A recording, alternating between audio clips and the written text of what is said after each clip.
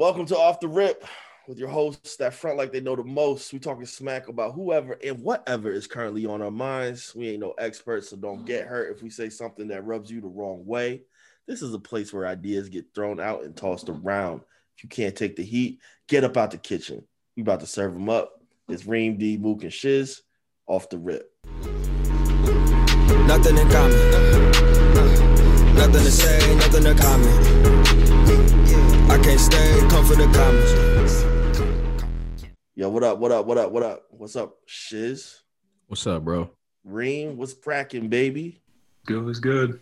Mook, how we doing? Good. Yourself? I'm good. Thank you, He everybody. didn't call you sir this time. Last time he was like, "What's up, sir?" I'm like, "Don't call this nigga sir, bro." Yo, respect my gangster, bro. How many times I gotta tell you? Little punk. Anyways, so let's catch up on WandaVision, yo. This was episode 6. Let's just do highlights. And for those listening, this is gonna be very spoiler heavy. So you can skip this section or pause it, go watch it, and come back. But let's go with some highlights, and then we'll do some general chit chat about the show.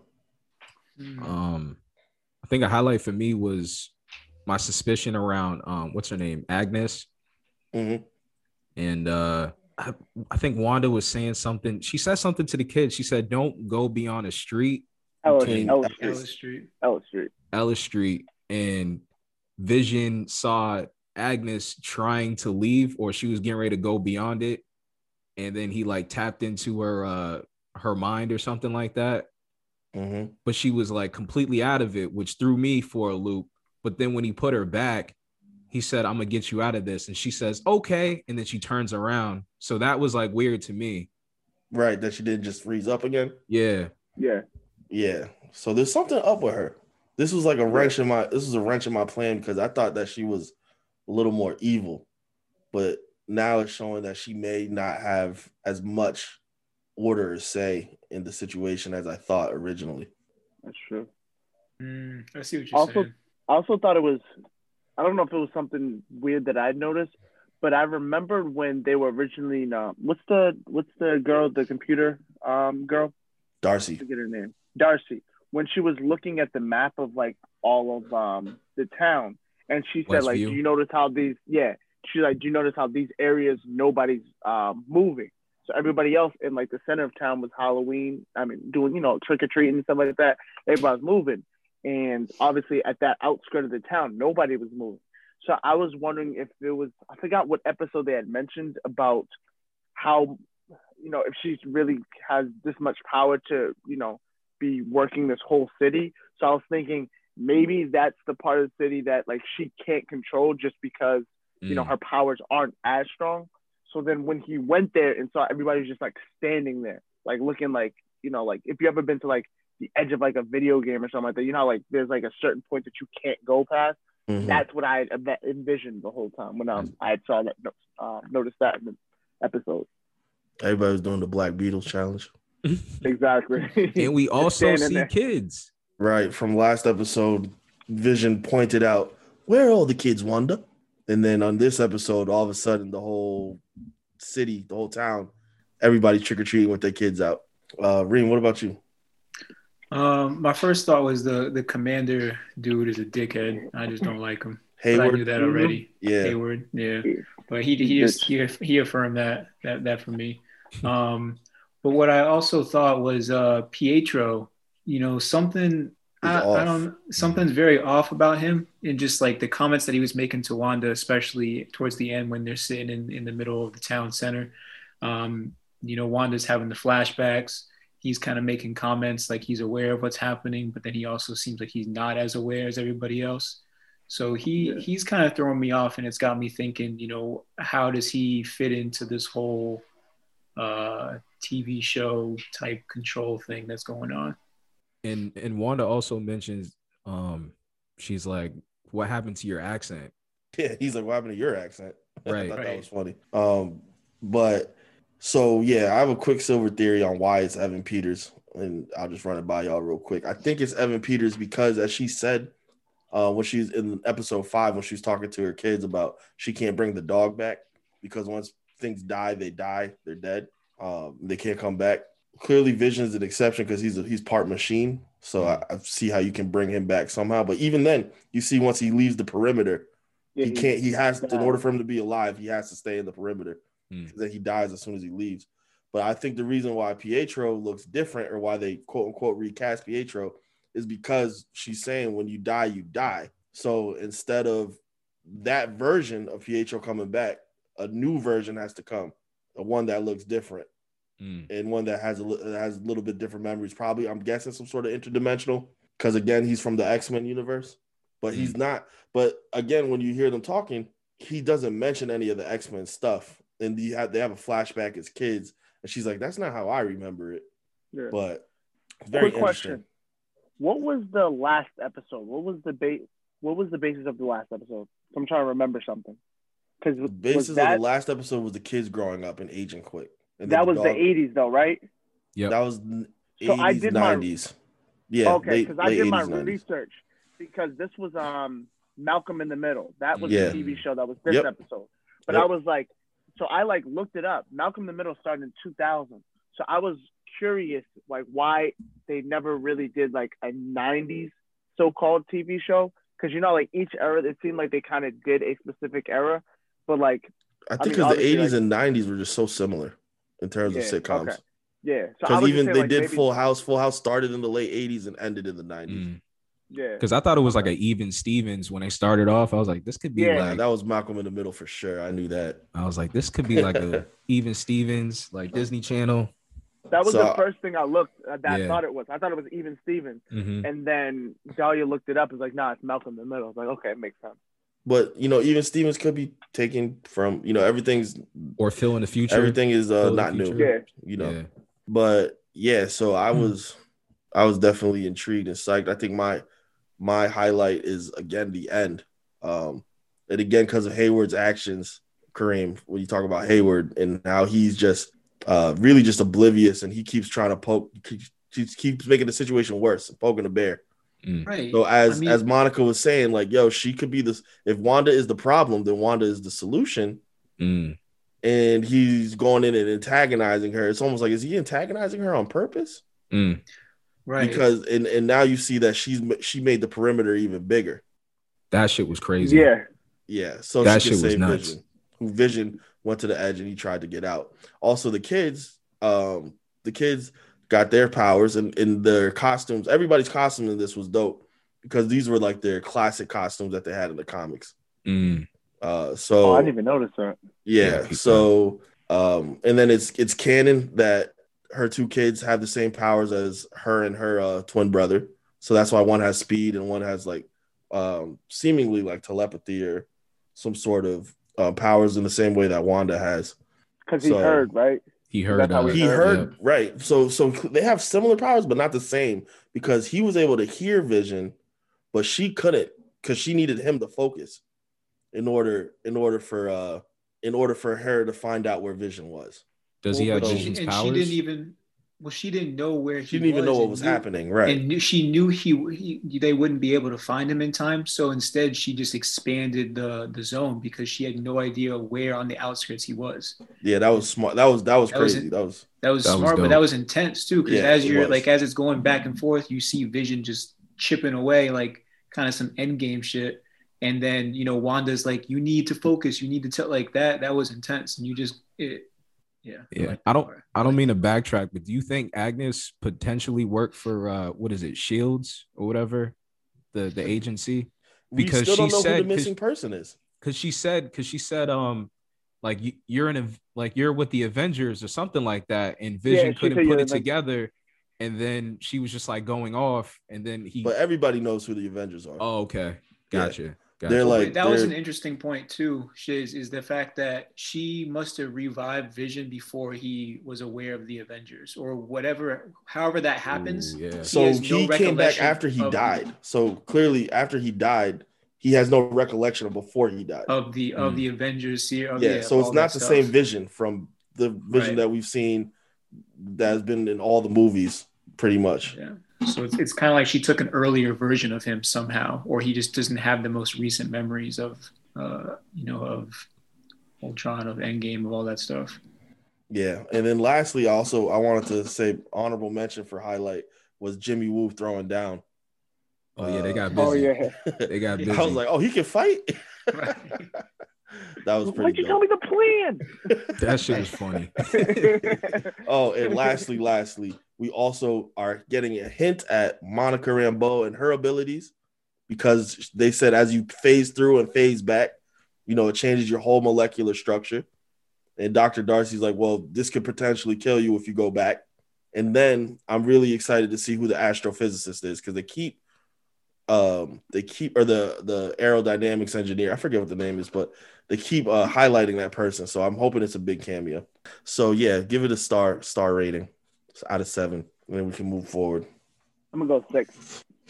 I thought it was a very good episode. I'm gonna go with 6. Dude, I'm going 7 out of 7. I'm loving it.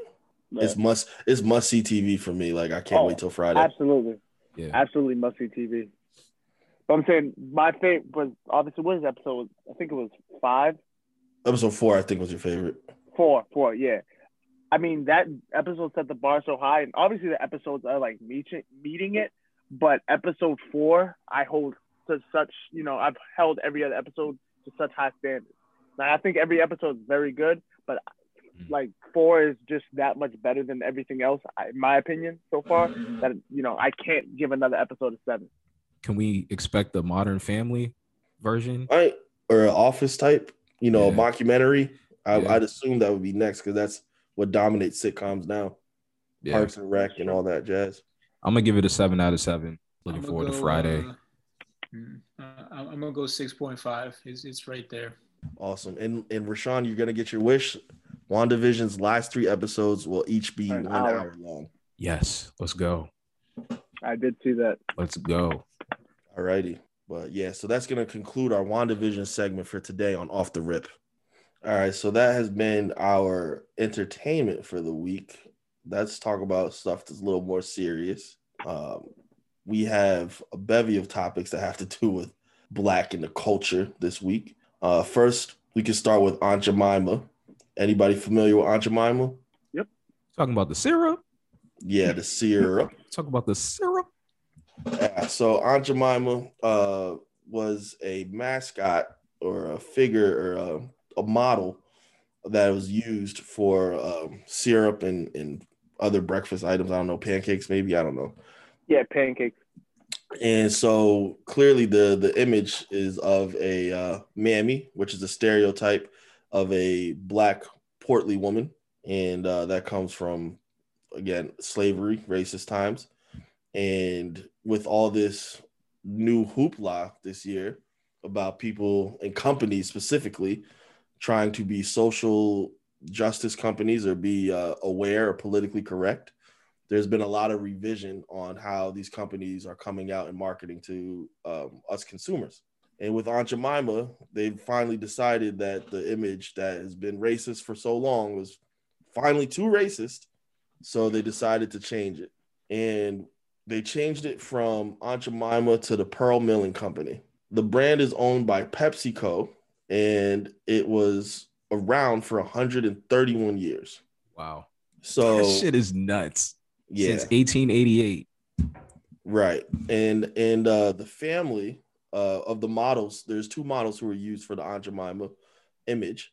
And those families, they would rather have the people who modeled their ancestors, whoever their relatives were, their older relatives were, who were those models, they want them to be honored now on the branding or with the company, instead of just being monetarily compensated, because that image helped build that brand. So instead of using that image in a negative connotation, the family's asking to be celebrated and just to be remembered as a part of the history that built such a staple in our breakfast lives. So I was wondering what y'all thought about that. It's funny because I don't know if I told you about this. I had a argument with somebody on Facebook, and you generally try to stay away from arguments on Facebook, but it was somebody had made a post about This was around the time that the Washington football team was changing their name from the Redskins. And then somebody was like, I don't get why we're changing the name of the Redskins now. I don't get how it's racist and stuff like that. Obviously, this person was of a Caucasian descent, so they didn't understand what the problem is by calling a Native American person a Redskin. So I was like, obviously, you're just not understanding. So then the conversation got back to Aunt Jemima. He was like, I still call it Aunt Jemima. I was like, Aunt Jemima it's a racial stereotype, off of like a black, enslaved mother.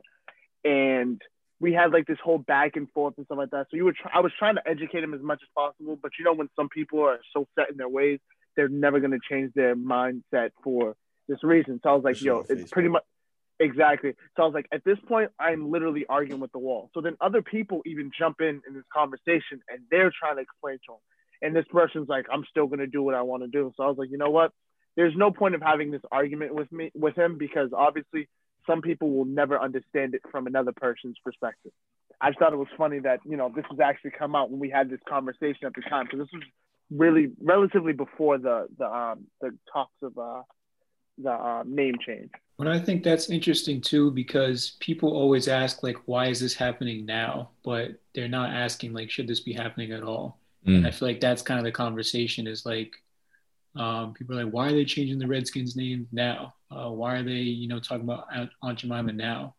But, like that to me isn't as important as like, are these things racial stereotypes, or are they, bias, or are they, just hurtful to certain groups of people to the point where they should be changed?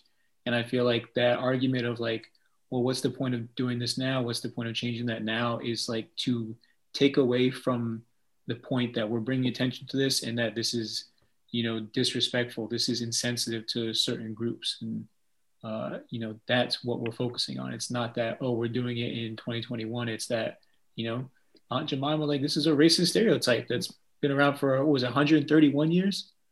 And people just continue to look at it and think nothing of it. Like, so we're bringing attention to it now, but that's irrelevant as far as I'm concerned. Like, this is something that people have been talking about for a while now, and they're choosing to do something about it now. But this issue has been going on for a long, long time. Forever.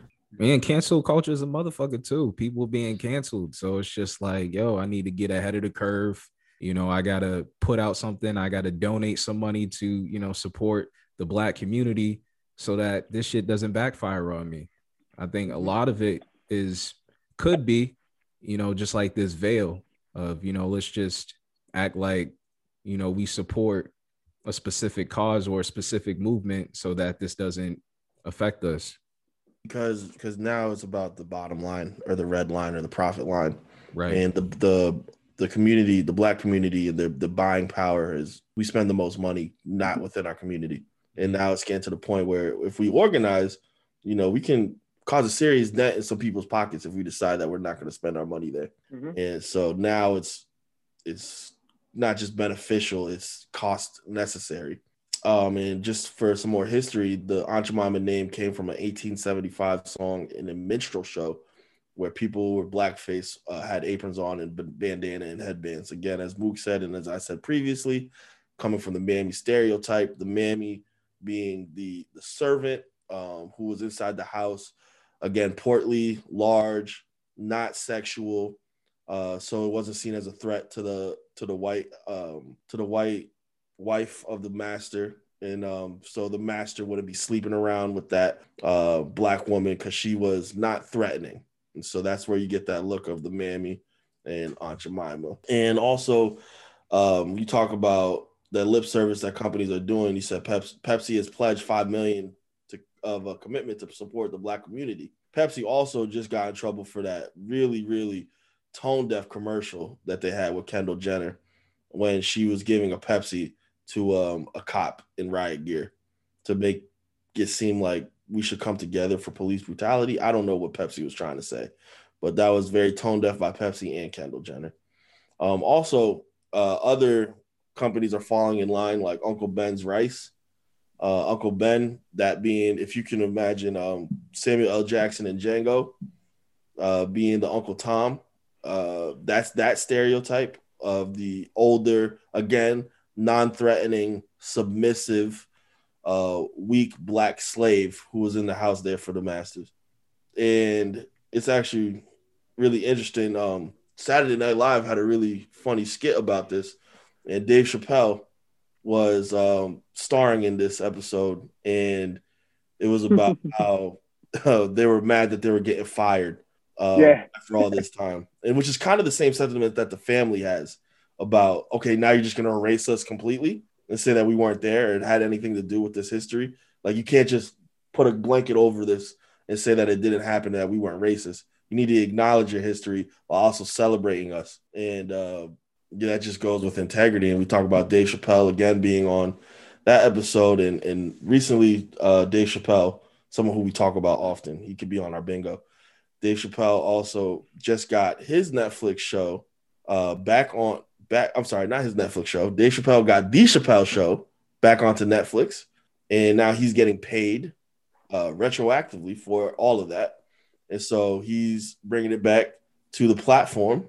And he released a video on Instagram where he came and thanked his bosses. And I think that's funny because when I say his bosses, he thanks the people. The way that Dave frames it is that Dave doesn't work for any of those people. Dave works for the people. The people decide what is good and what is bad. The people decide what to spend their money on and what not to spend their money on. So he doesn't answer to anybody but us. And so Dave came forth and said, thank you, because when he previously asked him what we previously covered, that he wanted to get his show taken down from streaming platforms because he wasn't getting paid for it, people stopped watching and the streaming network started listening. And again, is it because of lip services, or is it because they know that there's potential loss in money if they don't make Dave Chappelle happy? Yeah. Can't tell you either or. The fact is that it happened, and I'm just glad that it happened. And that's a testament to Dave Chappelle's integrity. I see that he's still on HBO Max. Yeah, they said they were going to take it down in a month or so. Oh, they're like, yeah, we're trying to get these quotas before we take it down. Gotta make this bread. We're trying to get this bread. Yeah, we take it down, Dave. Hold on. Thank you. I hope that he comes up with another sketch show. It's just funny how they're gonna wait. They're gonna take it down after Black History Month. Stay woke, fellas. Stay woke. You might be on something. Yeah, we'll take it down in March. I mean, shout out to Dave though. He continues to be a model for how to do this whole business thing, and with his content and how he chooses to put it out there and when he chooses to put it out there. Like we've talked about it a couple of times, like Dee said, but shout out to how he's doing it, how he's handling it. Yeah, that $50 million that he walked away from 12 years ago, he's tripled that now. You think so? Yeah, absolutely. Definitely. Just alone with Netflix, he has a $60 million deal. Shit. Well, and also, I don't know that he thought about it this far, but by walking away from a deal that big at that time, that was like monumental. And so it kind of created this like, whoa, why would he do something like that? What was going on? So when he came back, it kind of made it even a bigger deal. Like, Dave, please tell us why you walked away. Please tell us what was going on. So he kind of created this kind of allurement for himself that like, whoa, he did this back then, like when 50 million was, whoa, like, like it just seems like, again, not that he planned all this out, but it definitely made it such a bigger deal that he did it the way he did it. Yeah, and that's leverage now. Mm-hmm. Like most people can threaten and bluff, yo, I'll walk. Hey, Dave Chappelle's like, no, I'll walk, and I'll go to Africa. Y'all see my track record, right? Right. Like, but that's the thing too, because like during that time, my fault, D, like some of his own people were like, yo, this dude's crazy for doing that, but like he protected his creativity. He knew his worth at that time. Yeah, 50 million 12 years ago is not 50 million today either. Exactly. Right. Yeah, he gets 20 million per Netflix release. I think he has had 3 specials. So yeah, so $60 million Netflix deal. Respect.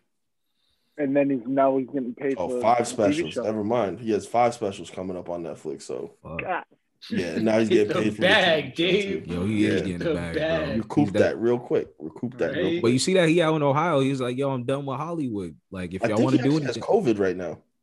I know, but still, like, he was just like, yo, if y'all want to do something, come out here. Oh yeah, no, he's making his own joint out in Ohio. people in general, the pandemic has messed up major cities, has messed up LA, New York, all these places. Because people are like, why do I need to be there paying all these taxes? And if I don't get any of the benefits from being in a major city like this when it's shut down. That's a fact. So, I mean, and side note, just real quick, that's affected like almost everything at this point. Like at the company I work at, we recently just hired a clinician that lives in California, and she is providing therapy services for our clients here in Massachusetts. And all because COVID, everything's on telehealth now. Like, you know, it allows the company to hire anywhere. Because everything's online. We have a counselor who's in Minnesota right now. Been in Minnesota since March. since March. He's still working, running sessions. He's running circles around the rest of us with his documentation and his engagement. He's the furthest away.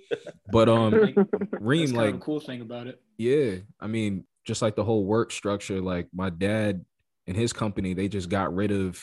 They were like leasing a building, but they just got rid of the building, and they can all work from anywhere.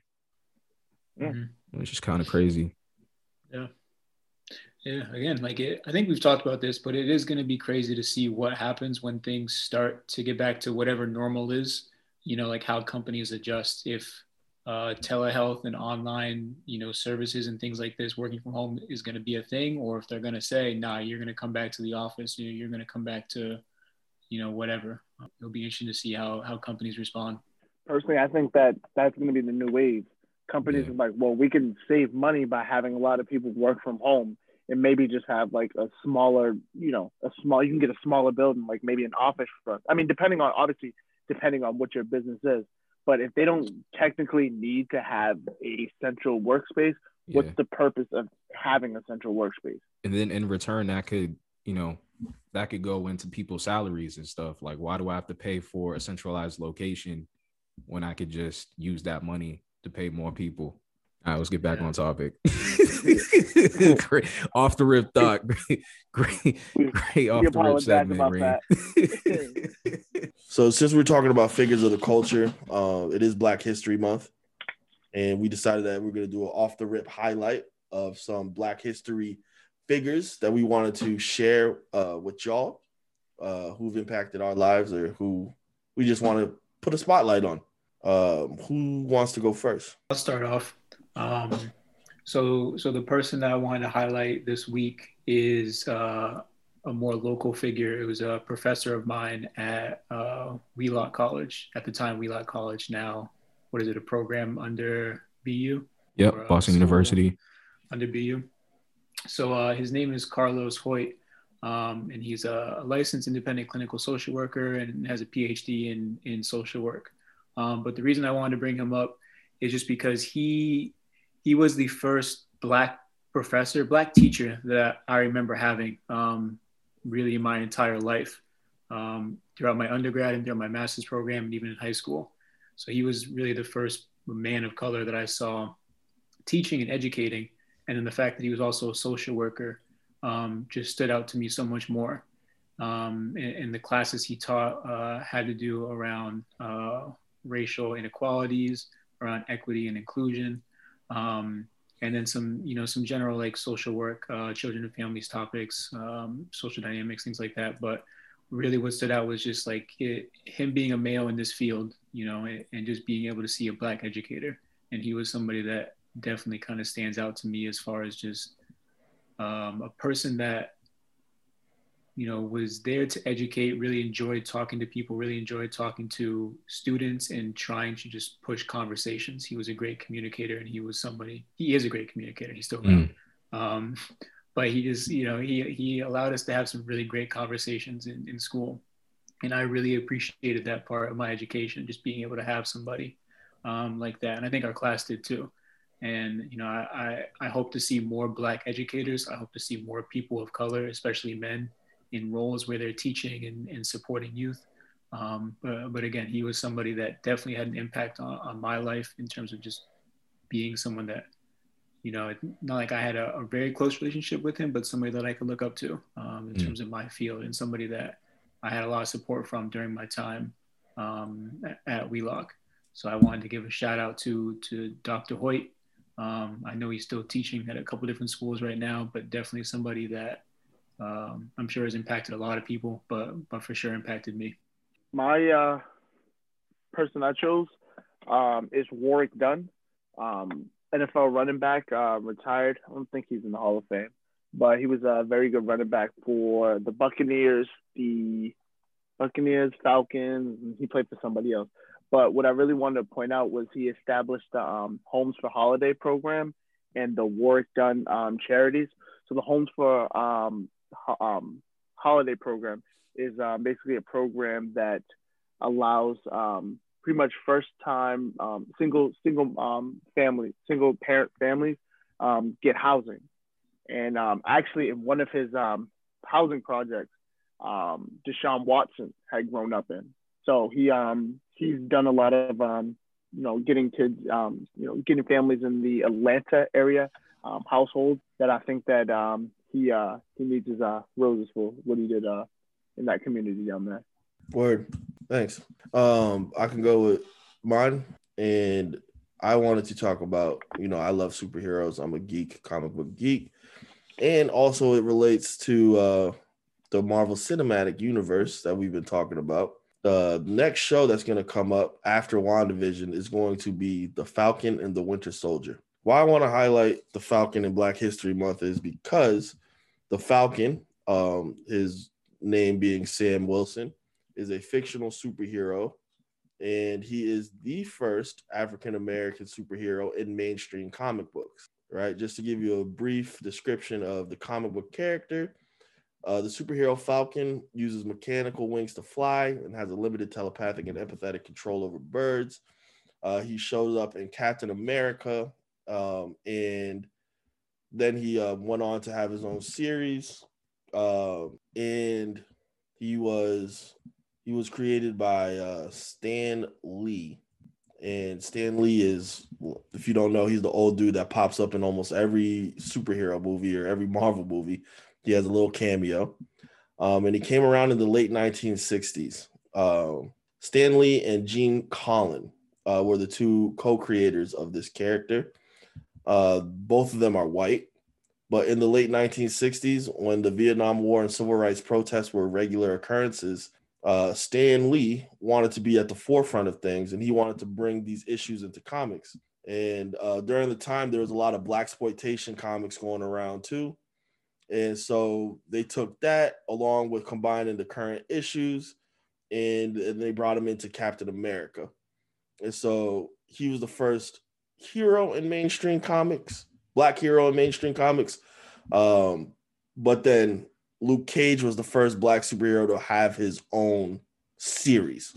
I know I'm mentioning Luke Cage now, but that's just a little tidbit of history for you right there on black superheroes, and it ties in because we're going to be seeing him on Disney Plus after WandaVision is done, and I'm really excited for that series as well. There's a dope Super Bowl trailer for it, if anybody got to see that. But yeah, Sam Wilson, aka the Falcon, Black History Month, boom, boom. I would like to bring Frederick Allen Hampton to this space, a black activist, a revolutionary socialist, and the chairman of the Illinois chapter of the Black Panther Party. Man, I watched his movie yesterday, Judas and the Black Messiah. I encourage everybody to watch it. And it just kind of shows how J. Edgar Hoover and the FBI fucked with these revolutionary parties. They're evil. Evil people. And what I didn't know was he was 21 years old when he passed away. The man was powerful. So I just want to honor him, but I want to go into more detail when you guys watch the movie. But I just want to honor him in this space because it was an amazing movie. And they definitely deserve an Academy Award, an Oscar for the soundtrack. And I'm gonna leave it at that. Yeah, actually, it's actually really funny. There's a person from my high school who worked on this movie. I was always nice to him in high school. We was kind of boys, you know what I'm saying? So his name is Zeke Forrester, and he's listed as a post-production assistant on the movie. That's dope. And so when I was looking at the credits, I had to do a double take, and then I went on Facebook and saw that was actually people were talking about it on Facebook too. So shout out to Zeke, way to go. This movie is great, and Fred Hampton is, again, because of his age and what he was doing. It's just like, man, they just don't build people like that no more. Coming together with all the different gangs. Going to the white people, going to the Puerto Rican. And that's what I don't want to spoil it for those. That's you can look that up. That's not yeah. No, but I'm just saying, like, but even within the movie, like the fact that he was going to some of these like poor white communities and he was getting them on board. The dude was just bad. Like he was like bad. He understood it on a different level. Yeah. He understood it on a different level. He was prophetic. Exactly. The way he could just connect with anybody and everybody was just. It was amazing to see. And then that's why you know why they had to kill him. Exactly. That's why he was too dangerous to keep alive. 99 shots fired by the cops. 1 defensive shot fired from the Black Panther Party on the night that he died. The night that he was assassinated. The night he was assassinated. Yeah. Yes. That's what great that was. Assassinate. And shout out to Hove and Nip too for making that song on the soundtrack. Facts. Shout out to everybody on that project. Yeah, really good soundtrack, as Rashawn said. That concludes our Black History Month segment on Off the Rip. So the Super Bowl happened. The Super Bowl certainly happened. Anybody want to walk back any takes? Because some people was talking pretty spicy on here. Yo, there was some people talking spicy on here. Me included. So, with all fairness, I did not recognize until probably like right after, probably like an hour before the game, I'd heard that both tackles of the Chiefs were out in the Super Bowl.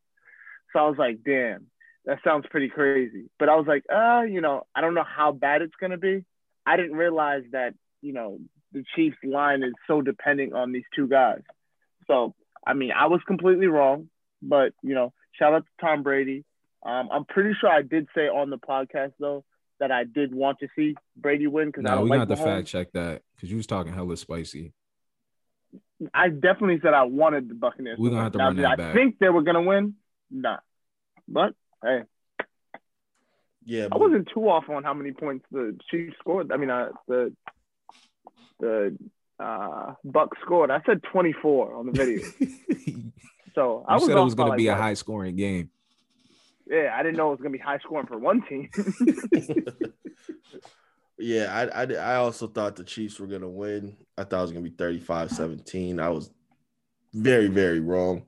Like you, Mook, finding out that halfway through the haircuts, these two dudes the barber had COVID, and these two offensive linemen are out, and that Andy Reid was playing the offensive line in every position in practice. I was like, oh, that can't go well. And also that Patty Mahomes had turf toe and needed to get surgery after the game. And yeah, he was I've hurt. sprained my big toe before, and trying to walk is awful. So I can't imagine playing a football game. Probably had him perked up, all that Vicodin and cortisone.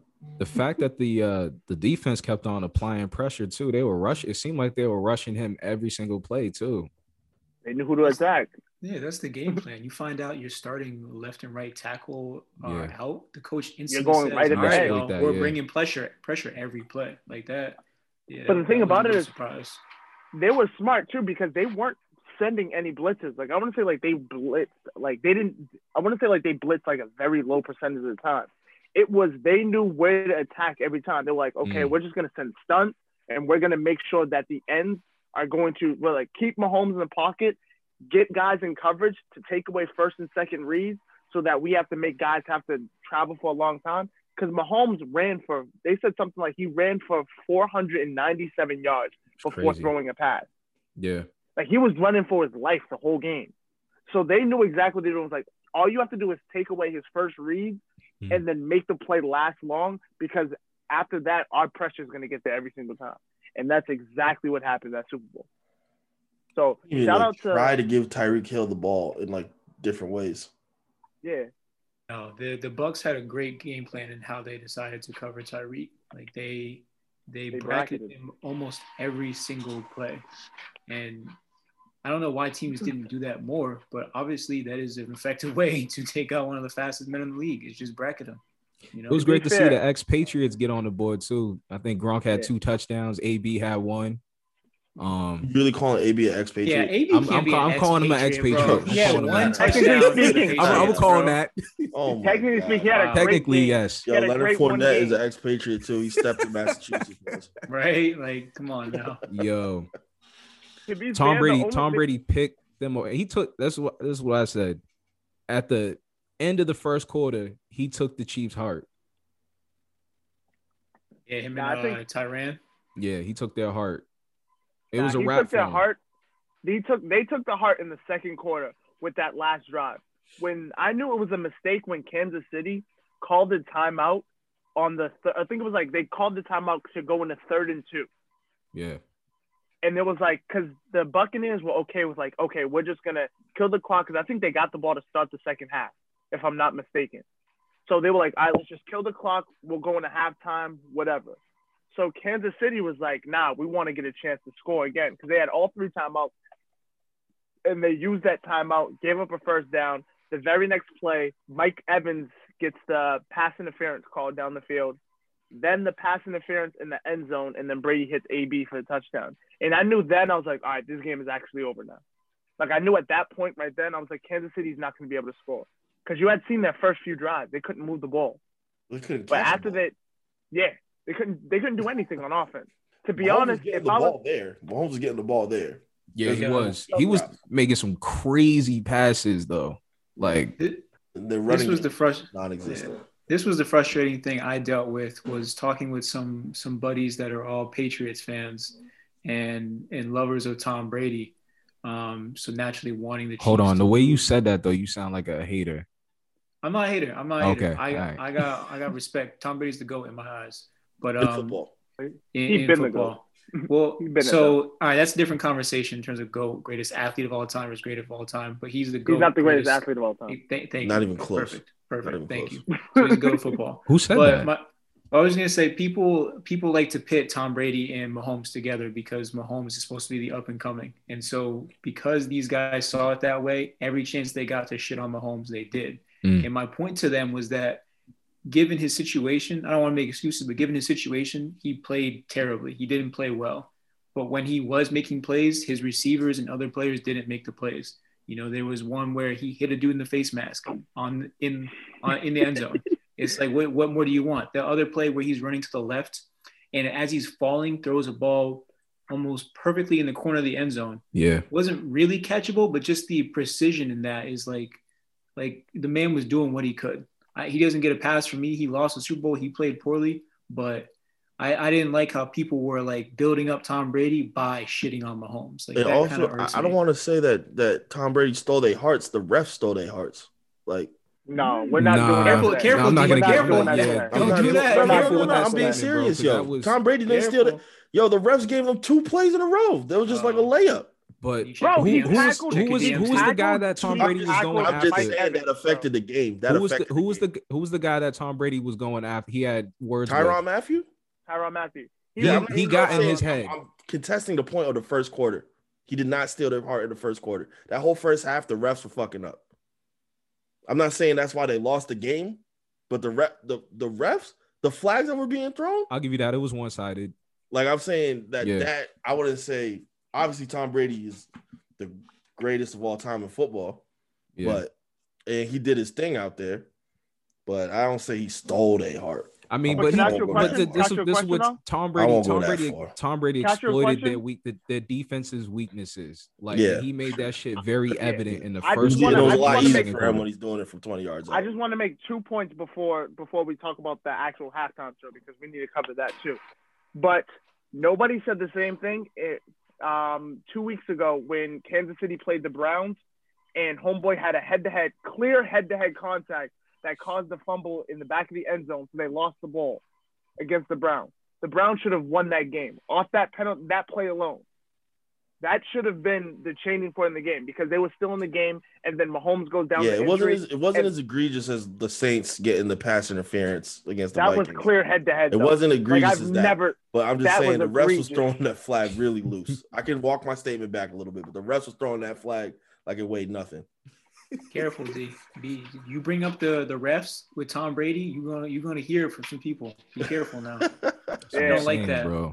Yeah, we can't defend you, bro. But let's talk about. Hold on. I just want to say he is not the GOAT of sports. He's not the greatest athlete of all time. No, it can't be. He's even the greatest team athlete of all time.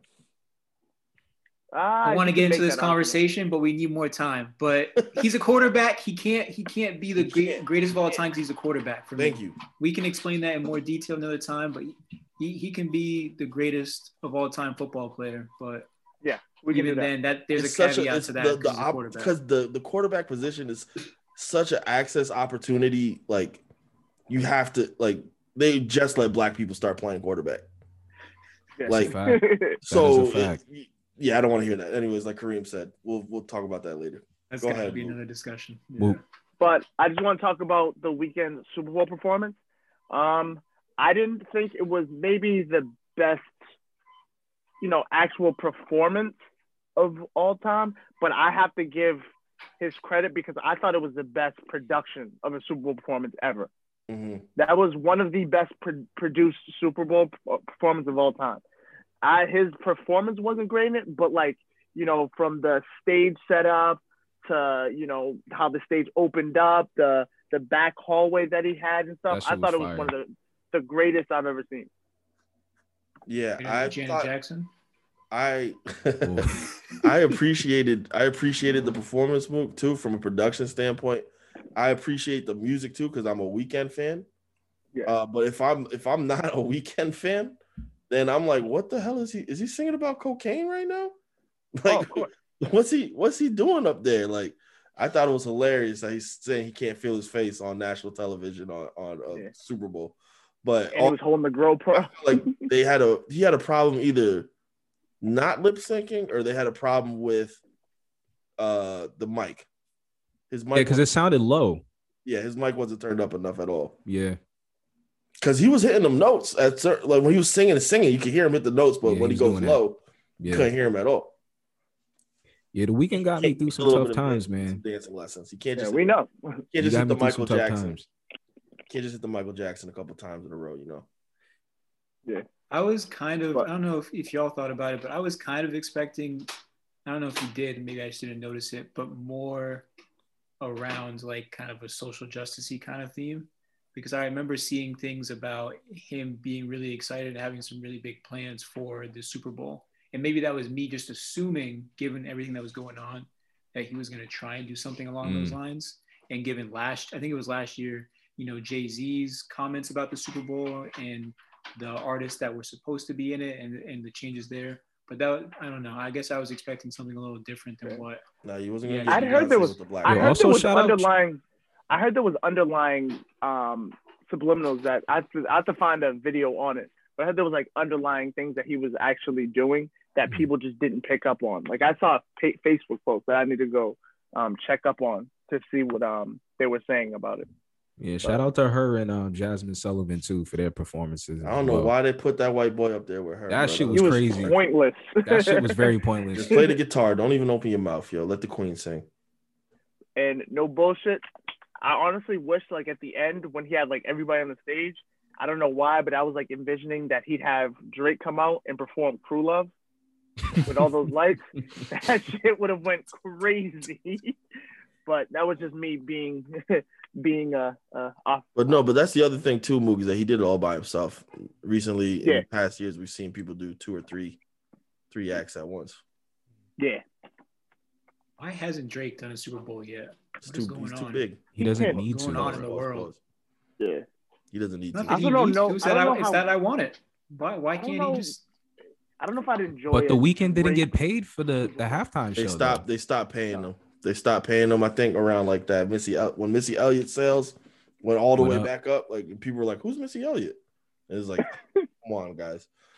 They noticed how much money that these artists were making after just doing the So after doing the halftime show, so then the Super Bowl was like, why should I pay you? You pay me. Exactly. I heard he spent like $7 million on the production though. His own money too. Yeah. I imagine if you tracked their YouTube videos before and after a performance, you would probably see a pretty big uptick in their view, just because you hear a song, you're like, oh, what song is that? You YouTube it, Google it, and then boom, So I can see where there's a lot of incentive for artists just to put up their own money to be in the Super Bowl to get that publicity. Yeah, it's iconic. Yeah, there was also some beef too between the Grammys and the Weeknd, because the Weeknd didn't get nominated for the Grammy. And he had a really good year this year. And what's being said is that he had a choice. The Grammys gave him a choice, either perform with us or perform at the Super Bowl. And he went with the Super Bowl. And the Grammy committee didn't nominate him for anything. Damn. The Grammys are stupid anyway, though. That's a conversation I'll have at another time. That is a conversation. Macklemore has a Grammy for Best Rap Album. So, that shit is nuts. Over Kendrick. Over Good Kid, Mad City. Yeah, the albums that year that he won it over. Because I would say Nothing Was the Same was that year. It was a bunch of shit that shouldn't have been passed by Macklemore just because he had a song about being openly gay. All I'm saying. Shopping at thrift shops. Exactly. He won it because of the song about being openly gay. Let's be complete. Let's call a spade a spade. It's a good song, but let's call a spade a spade. That is exactly. He's not even gay. That's the funny thing is he's not even gay. Yeah. He just made a song saying it's okay to be gay, even though I'm not gay. It's like, oh, I didn't need your permission, but thanks. Exactly. Did Logic get a Grammy? If he has one, I'm canceling the Grammy. Because I know he was pushing that whole suicide thing too. Like, can you clarify those statements, Shiz? He was pushing the suicide hotline. I'm sorry. Thank you. Suicide hotline. Suicide hotline. Yep. Suicide hotline. I'm sorry. Yeah, he said he wanted to kill himself because he was biracial or something. Yeah, he was pushing that envelope a lot. He's speaking on mental health. That's what a lot of people are doing now. Yeah, now he's doing needs to be spoken on. Well, all right, fellas. We our time together is concluded for the day. You can find us at I don't even remember our socials. Edit point. It's in a link in the description. Something underscore off the rip asterisk pod something. We'll put the link in the description. We'll put that link in the bio.